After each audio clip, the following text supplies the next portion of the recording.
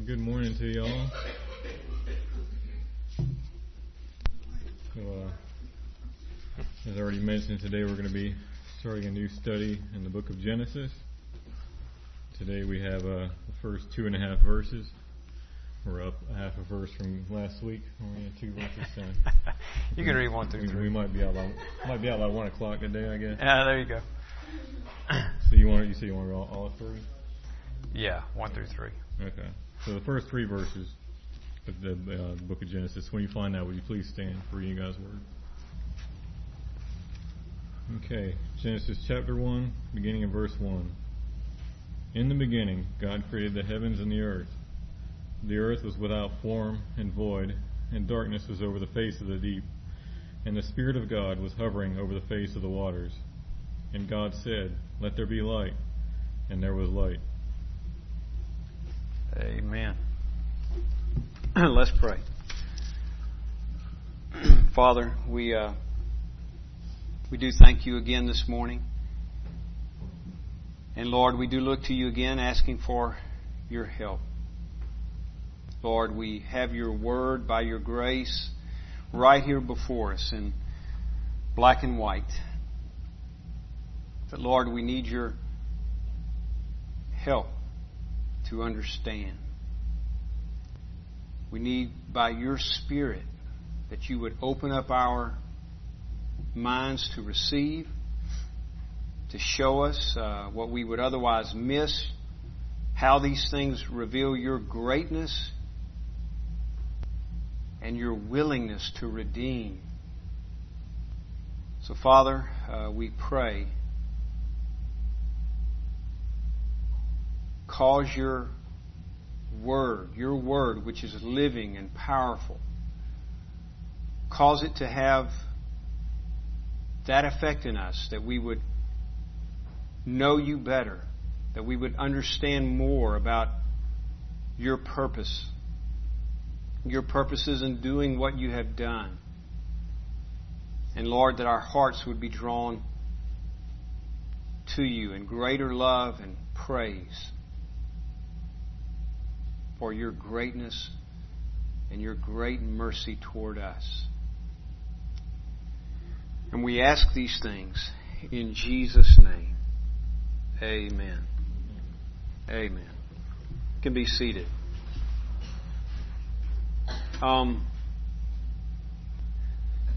This is both exciting and intimidating.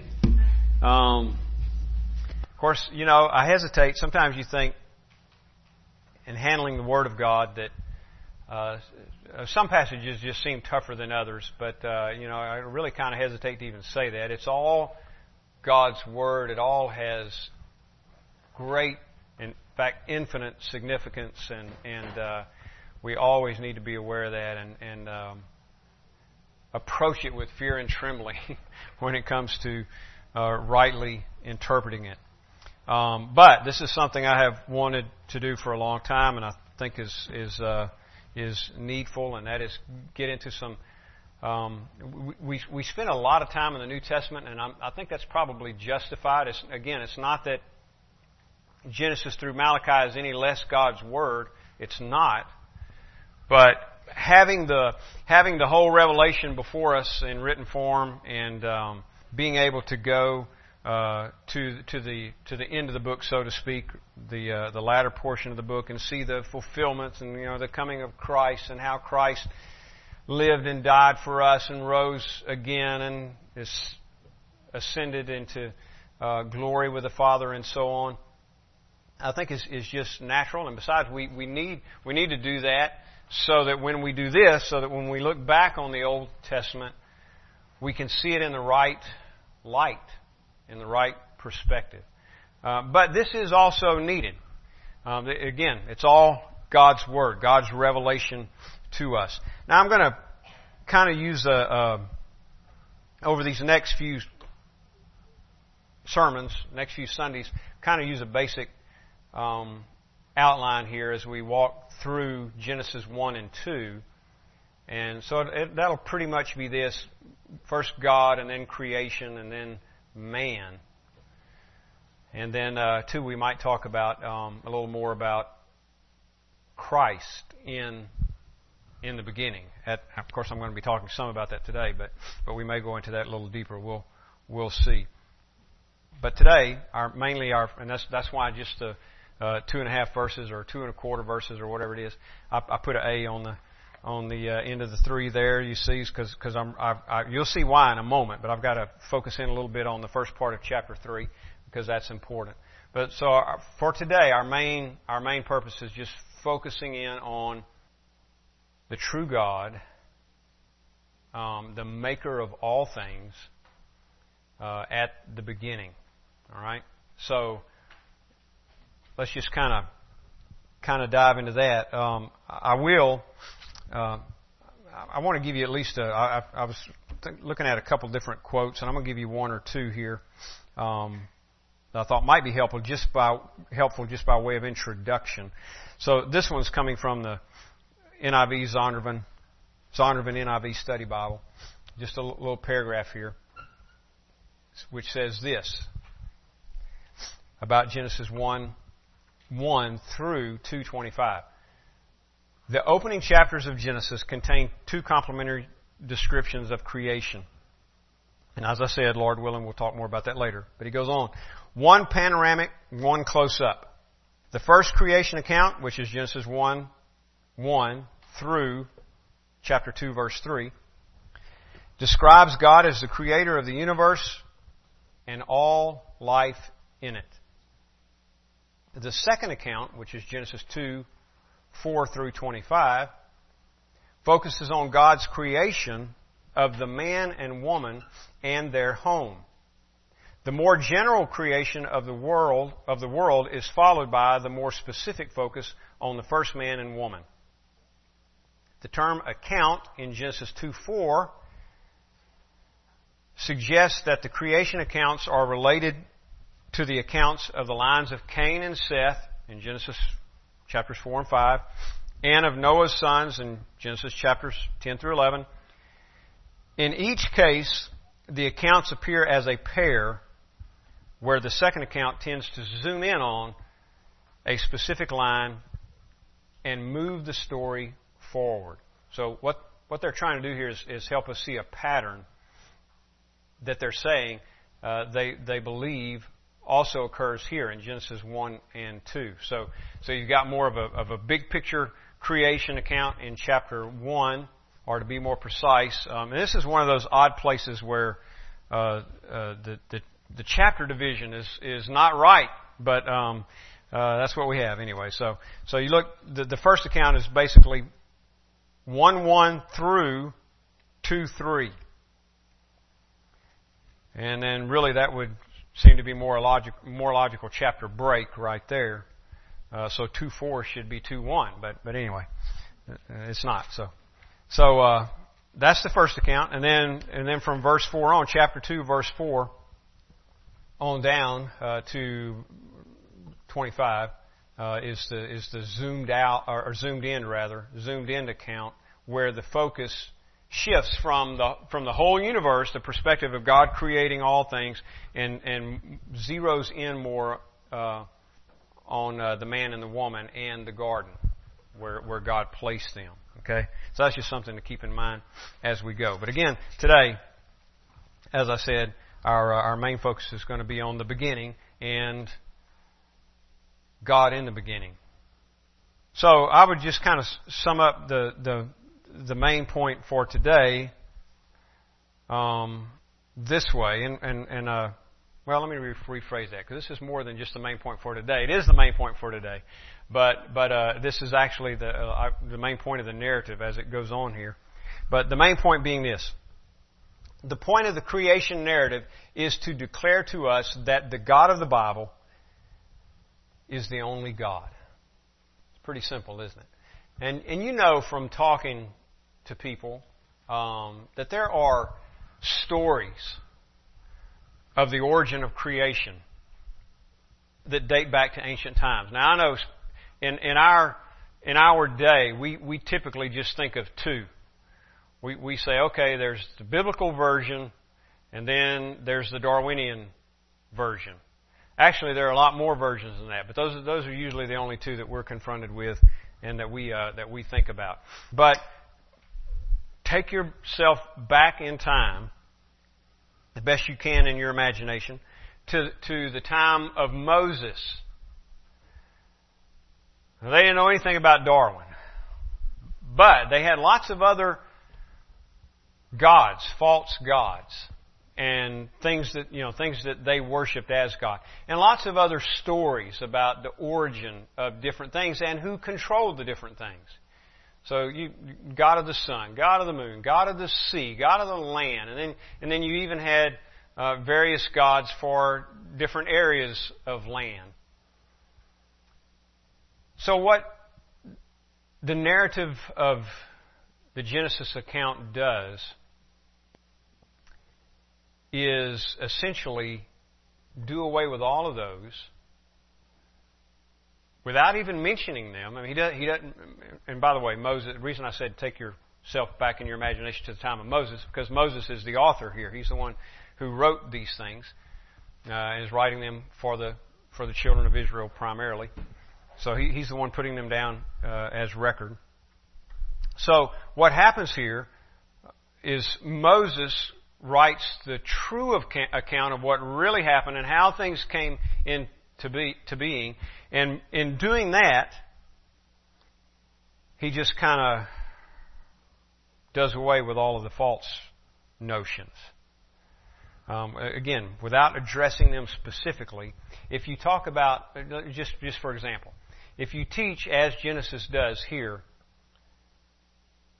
that the sun was created by Yahweh, the God of the Bible, the God of the Hebrews at this time, then you have automatically discounted the idea that there was some special God of the sun, or that the sun itself was a God.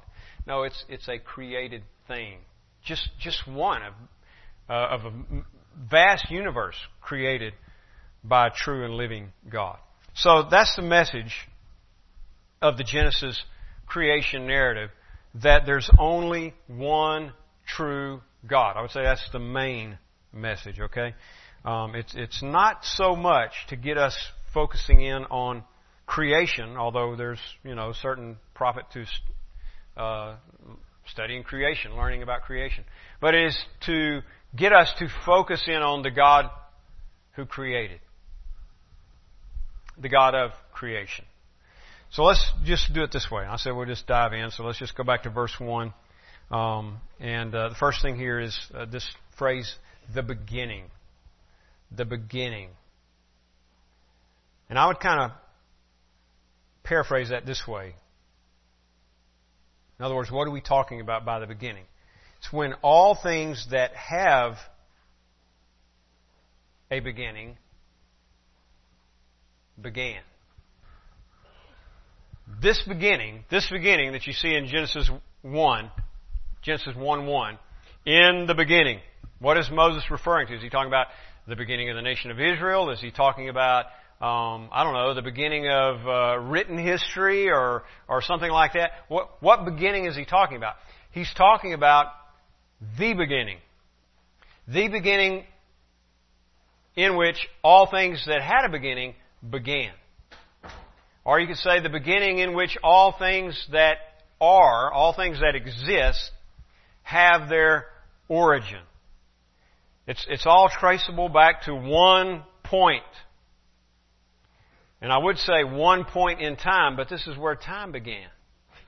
So I guess you could call it a point in time, but this is where time itself, at least as we know it, time and space, has its origin. Now, let me say this too, because I'm not going to, be getting into all kinds of theories and refutations of theories. My approach here is going to be basically the same as Moses' approach, since I'm trying to exegete his writing, and that is this: some things are assumed to be true. So, just for example. I'm getting a little ahead of myself here, but just for example, God is assumed. in the Genesis account. You notice that Moses doesn't introduce him. He doesn't give an explanation, an introduction, an apologetic account. Here's all about God. Here's what God is. Here's God, and so forth. He just in the beginning, God. I mean, God, the existence of God is assumed. And I think it's always, and I know some people will find fault with this, mainly our opponents, but there's a safeness about just staying with truth and just proclaiming the truth for what it is. And I like apologetics, so I don't mind somebody arguing for the existence of God. That's the discipline of apologetics, and I enjoy that. I enjoy listening to guys who are really good at it. It's good and all that, but it's not totally necessary. I guess would be the way to say it. In other words, it's safe to just act as though God is, and to just work with that assumption. The reason it's safe is because it's true. Assumptions like that aren't always safe. In this case, it's safe. It's safe because it's true. And so we can just start there like Moses did, and then we can just proceed on that basis. Because for one reason, you will not convince an unbeliever that God exists. God does that. And again, I'm not against making the argument, but ultimately, you will not be able to convince somebody by your argument. God does that when He makes Himself known to them, same way that you and I became convinced. So, back to the first one. As I said, I'm getting ahead of myself. That's just kind of an example. But this beginning is the beginning of all things except God. Right? But we are talking about the beginning of everything as we know it, other than God. Again, He stands out separate from this beginning as the creator of it. But everything else that we know, everything else that is, whether we know it or not, has its origin here in this beginning. And this is the same beginning that John refers to in the beginning of in his gospel, John 1:1.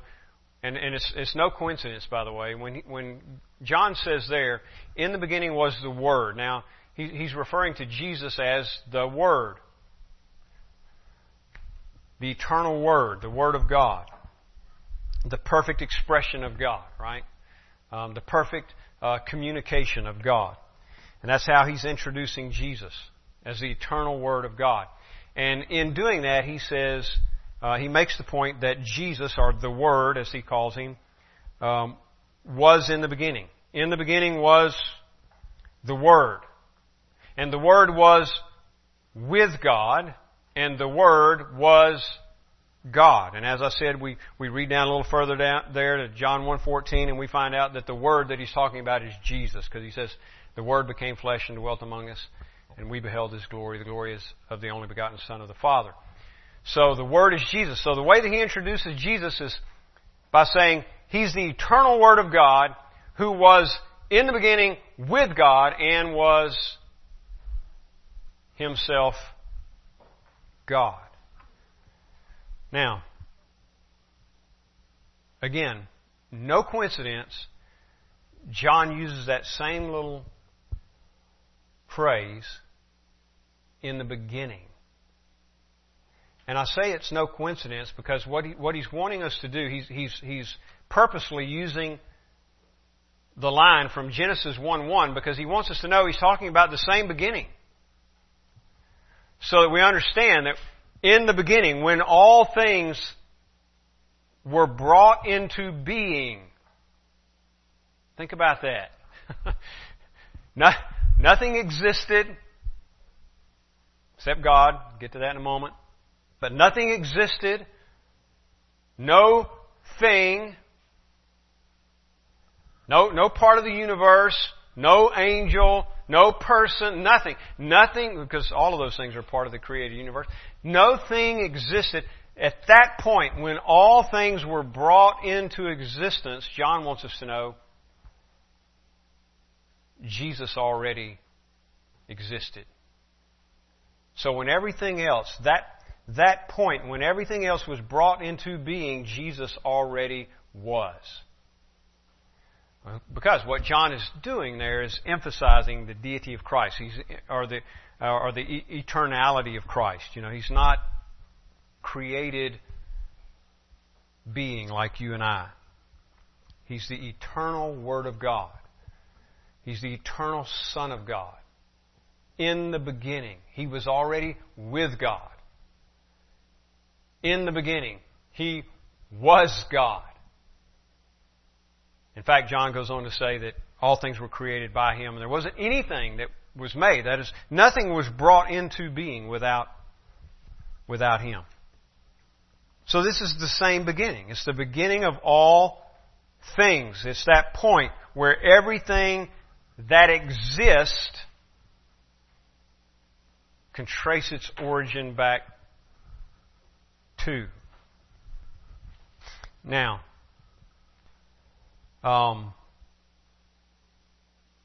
just mention this. I may be getting a little ahead of myself here too. We're not talking really about the 6 days of creation yet, but I'll just throw this out because it's maybe something you want to be considering as you go.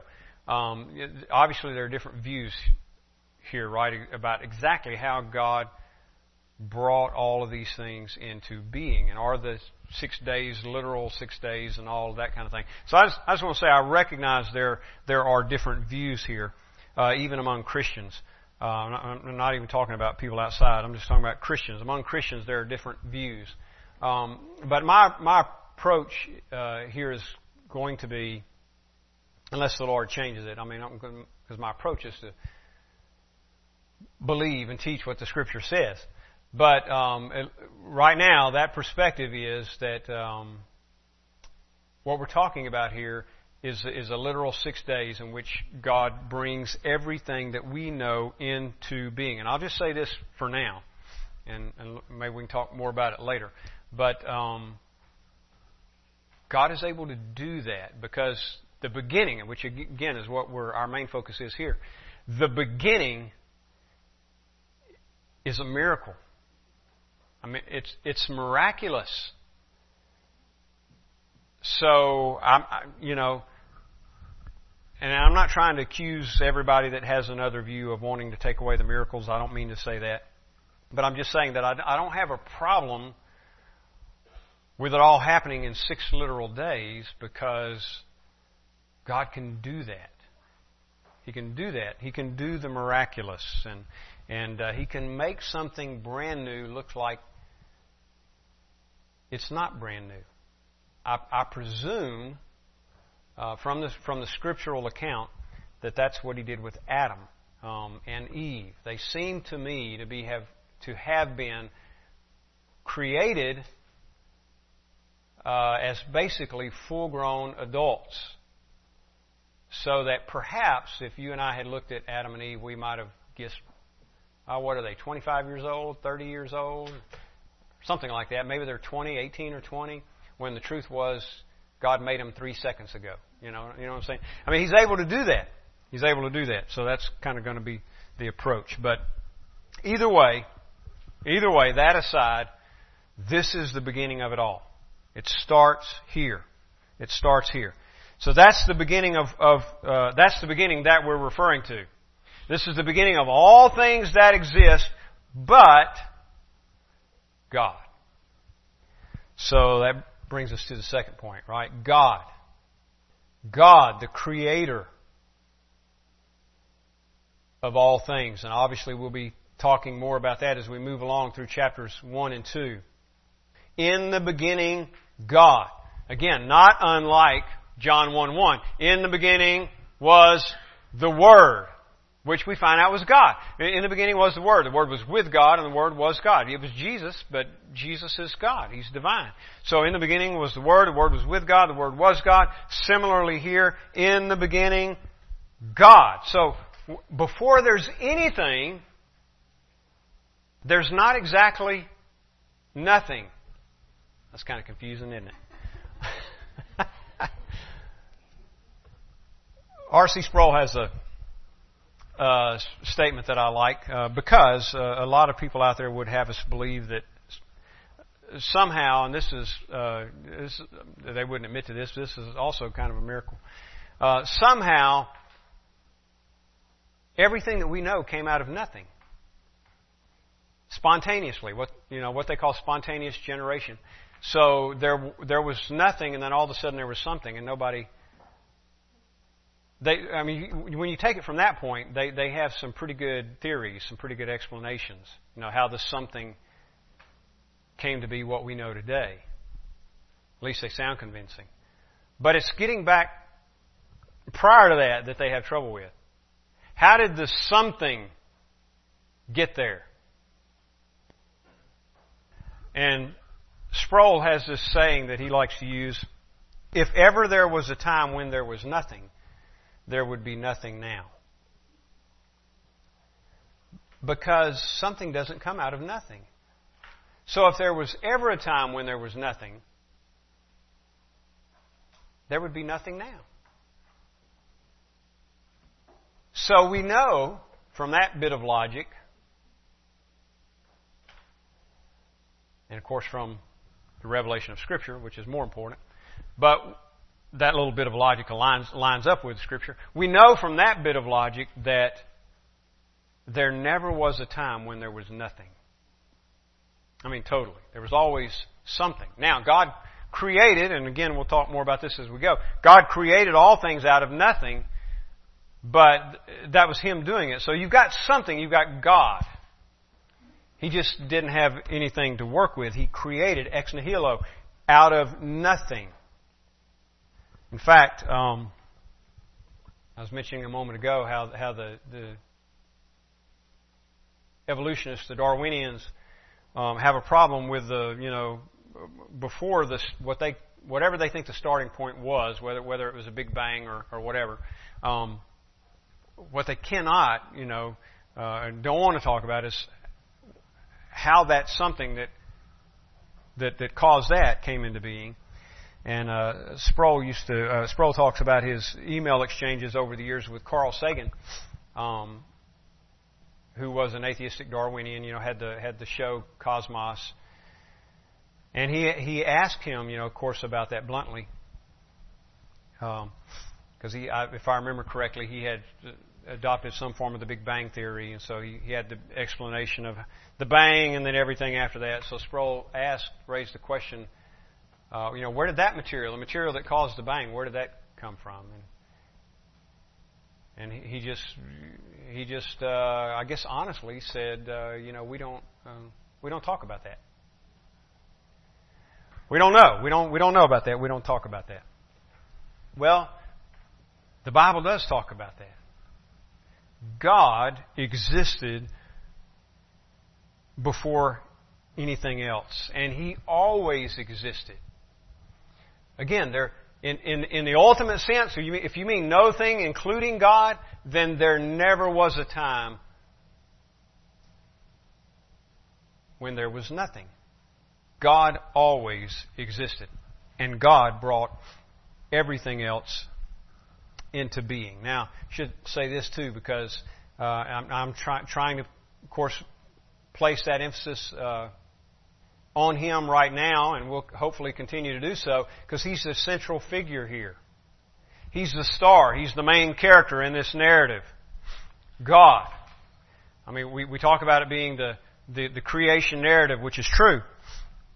But the central figure here is not creation. It is the Creator,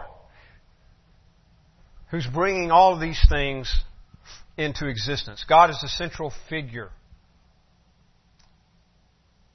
The creation narrative, like all of Genesis and all of the Bible, is about God. And it's about His power and His grace.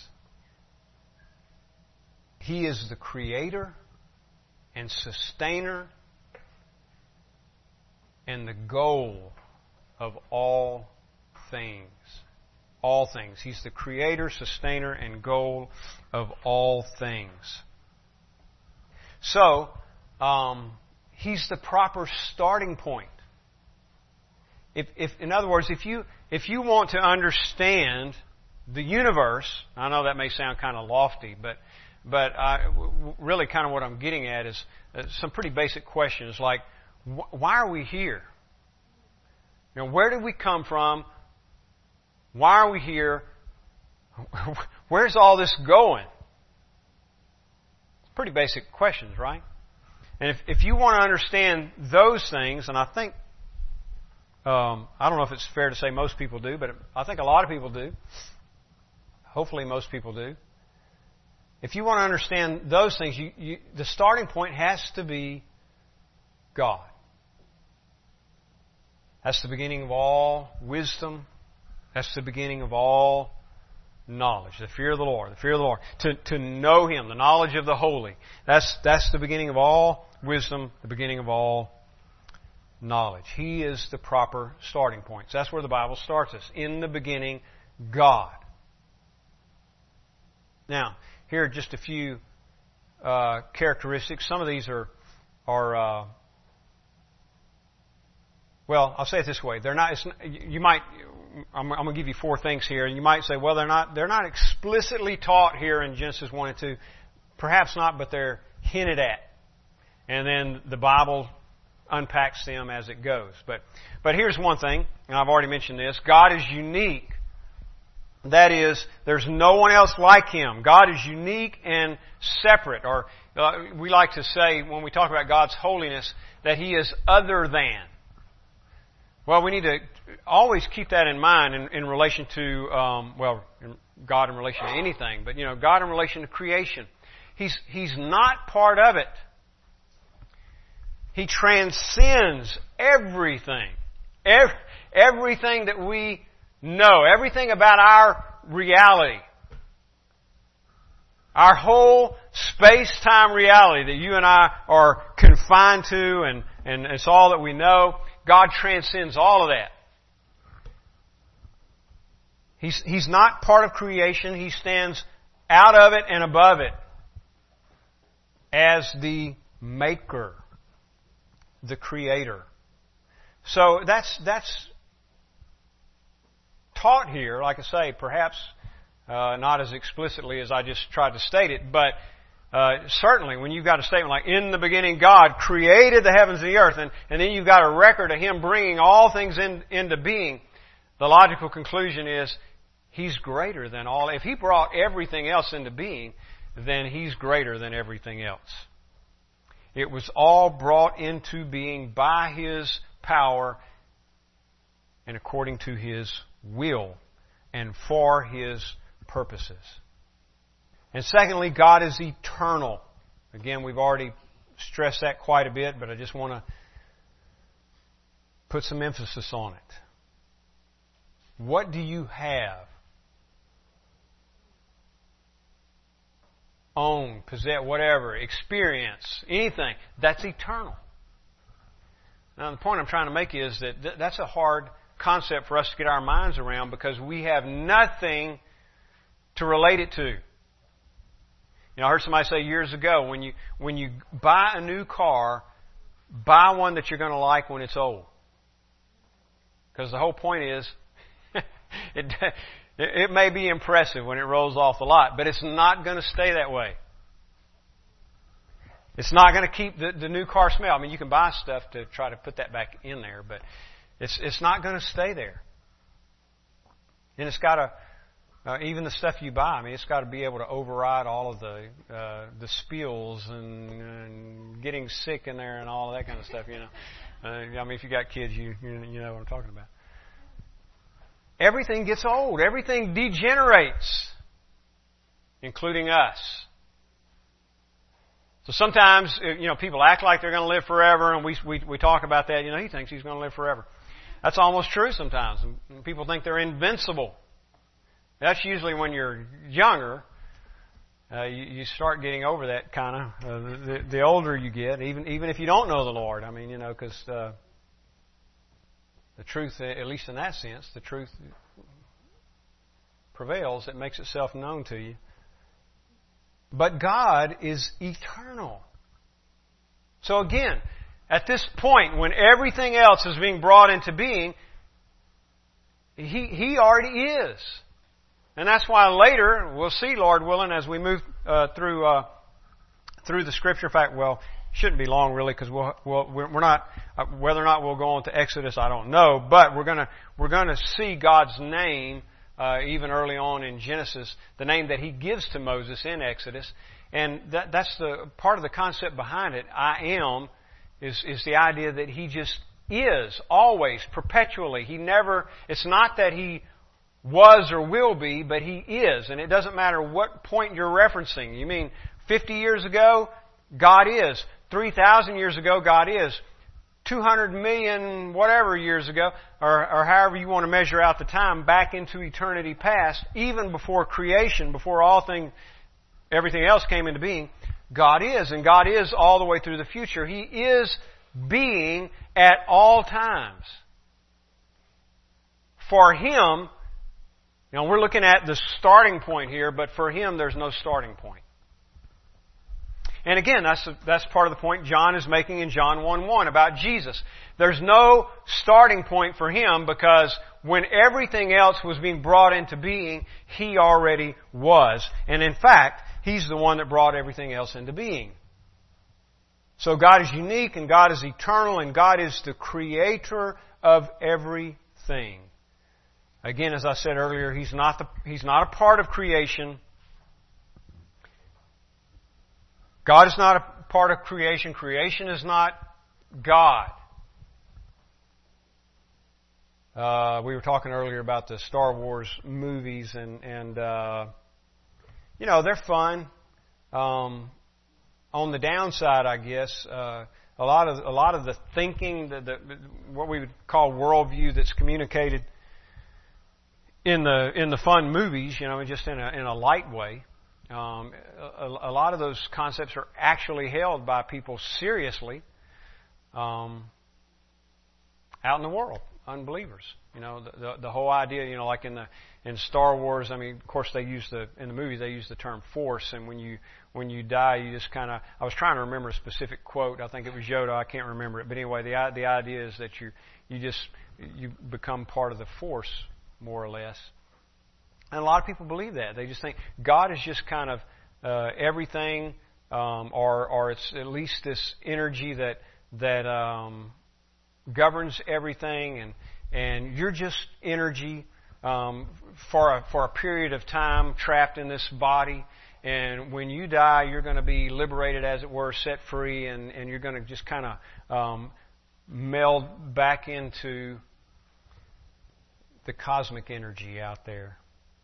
That's exciting, isn't it? I know, that sounds good. Well, God's not part of creation, and creation is not part of Him. He is the Creator. The Creator. He transcends all else. Now, and then here's the fourth thing. God is Trinity. We refer to Him often as the Triune God. Father, Son, and Holy Spirit. And as I said a moment ago, sometimes the Son is referred, capital S-O-N, the Son, Jesus, is sometimes referred to as the Word, like we have in John 1:1. So Father, Son, our Word, Father, the Word, the eternal Word, and the Holy Spirit. Is the doctrine of the Trinity taught in Genesis 1? I already said Moses doesn't exactly introduce God or explain God or anything like that. He just says, in the beginning, God. And he goes on with the assumption that God is. He goes on to talk about what God has done.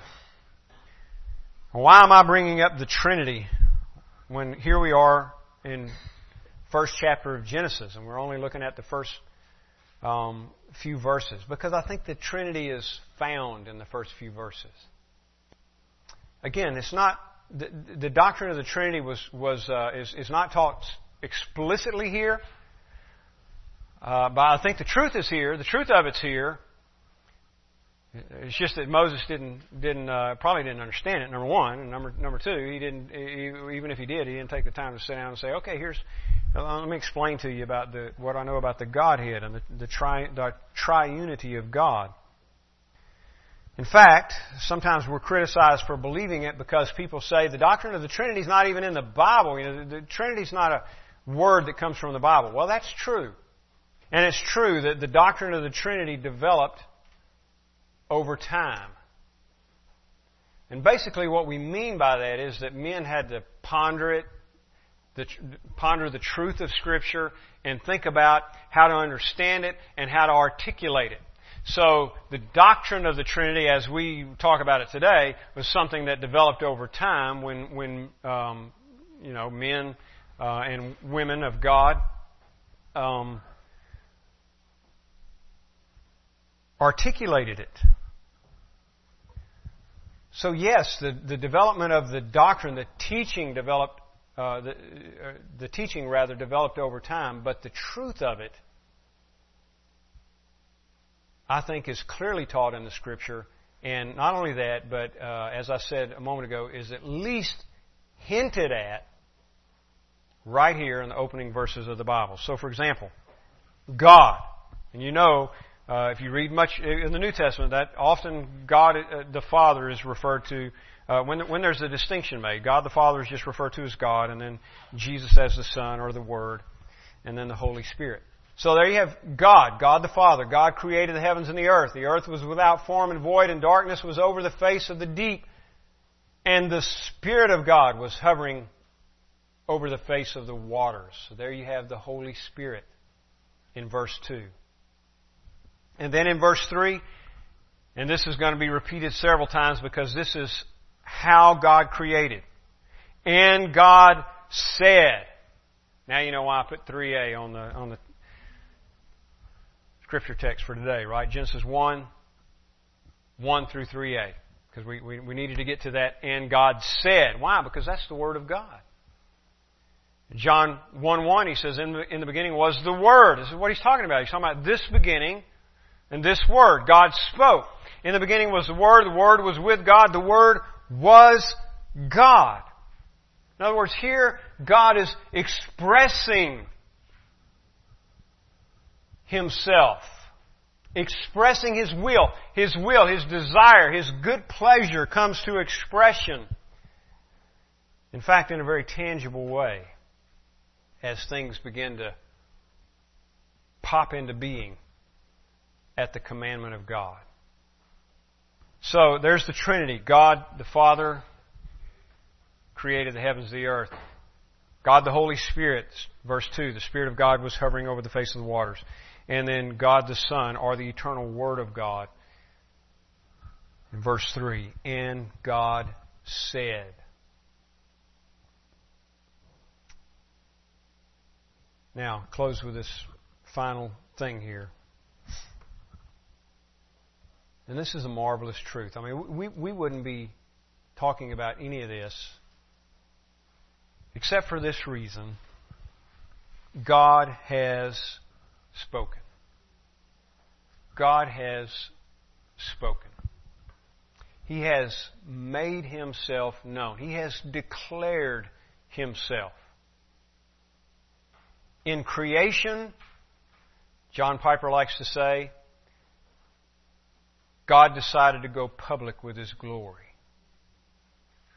And I think that's a good way to think about it, because He did not create out of need. Had to fill some need. There was something lacking. He needed to whatever. He needed to create. No, He didn't need to. He chose to. And He did that by speaking all of creation into existence. So we need to make this distinction. Creation is not divine. Creation is not God. But it is an expression